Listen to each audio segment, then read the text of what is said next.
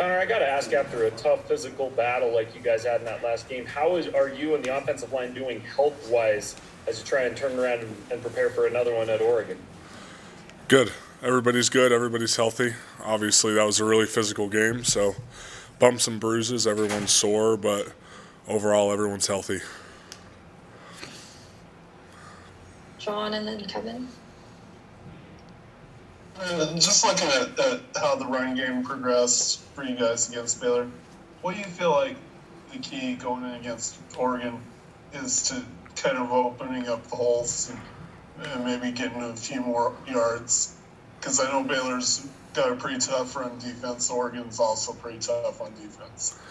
Yeah, I think obviously we didn't do as good a job as we could have in the run game, and that's our responsibility as an offensive line. And so I think we just need to do a better job of starting and sustaining our combo blocks and getting to the second level, because like you said, Oregon has a great defense. They're fast, they flow, their linebackers fill hard, and so it's going to be another challenge this week to run the football. And so we're going to have to be really consistent in our technique and make sure that we're on our P's and Q's going against a defense like this. Connor, when you look at the comparison between Baylor's defense and Oregon's defense, is it a similar challenge, do you think, or is it much different for you guys on the offensive line?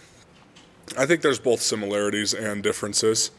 Both obviously are really strong defenses, good run defenses, and they both have good front seven players. And especially because that's obviously on offensive line, that's what we're focused on, is who those seven guys in the box are typically. And both of those teams play the run really well. Their linebackers flow well and fill, and their defensive line does their job in freeing up those linebackers and playing fast. So I think there's both similarities and differences, but both really good defenses, really good teams. Jay and then Jared. Connor, from an emotional aspect, I mean, everybody saw the field storming, the celebrating, all that. How hard will it be to basically recover from that and find that energy again for another Power 5 opponent? I mean, it's just business as usual. We love it when the fans get excited, especially after a big win like that. But for us, our minds are all on Oregon now and preparing the same way we do every week. I mean, we've been through this before after the Utah game last year. We had a really emotional win, having to regroup and refocus for Arizona State. So I think just making sure that we stay focused on our opponent this week and prepare the way we know how. And know that we're going into a hostile environment to play a really quality team, and just preparing like we do every week. As long as we do what we're coached to do, then I think we'll be okay and we'll be ready to play. Kind of following up on that, Connor, you want to avoid the poison, of course, but how nice is the recognition of the accomplishments? You've been through this where the team has been, getting some publicity because it's highly ranked and highly touted.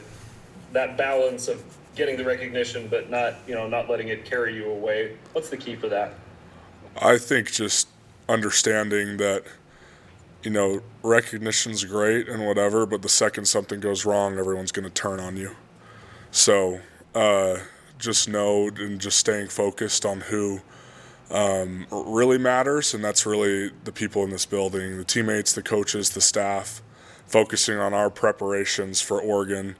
People outside can say whatever they want to say, and it doesn't really affect us really at all, because it's not, in reality, it's not the opinion that matters to us. So just staying focused on our opponent and who we're playing, because we rushed for, 83 yards against Baylor, and that's not very good at all.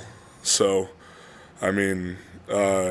there's so much to improve upon that it's really not worth it, I think, to listen to the outside noise. Or, I mean, it's wonderful that we're ranked high and we're receiving recognition, but none of that matters if you don't prepare and go and win your next game. So just have to stay focused on your opponent, and like I said before, preparing the way you know how and the way you've been coached, and we should be okay.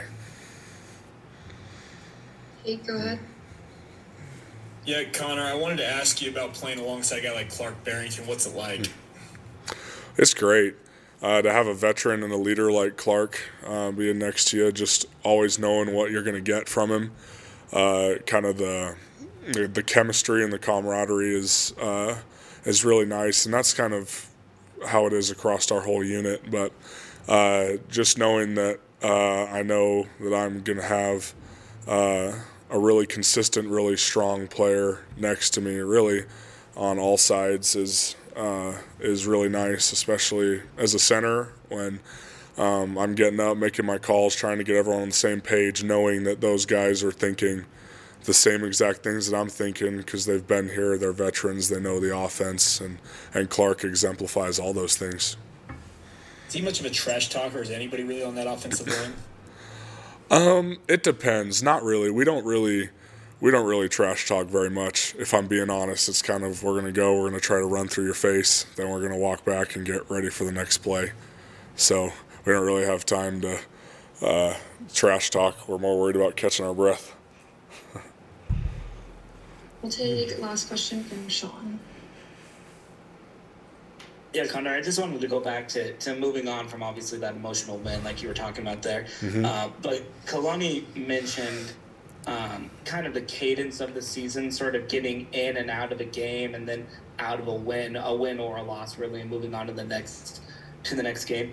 Can you kind of walk us through sort of what the kind of gap is between when we see you guys in the post game and then Monday morning, how you guys kind of move on? Because you've been through it so many times, obviously, by now.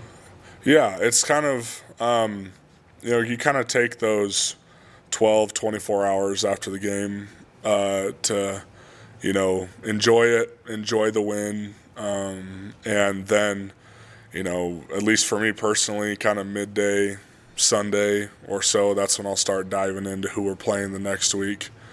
And then Monday, we're hitting it hard. Monday, that game's over. Great that we won. Doesn't matter anymore. We're moving on to our next opponent. New preparation, a new challenge for us, and obviously we have a big one this week in Oregon. So usually, you take that day or so to enjoy the win and then get locked in for the next week. Then you put it behind you. It's in the past. There's plenty of mistakes to look through on Monday and correct for your next game.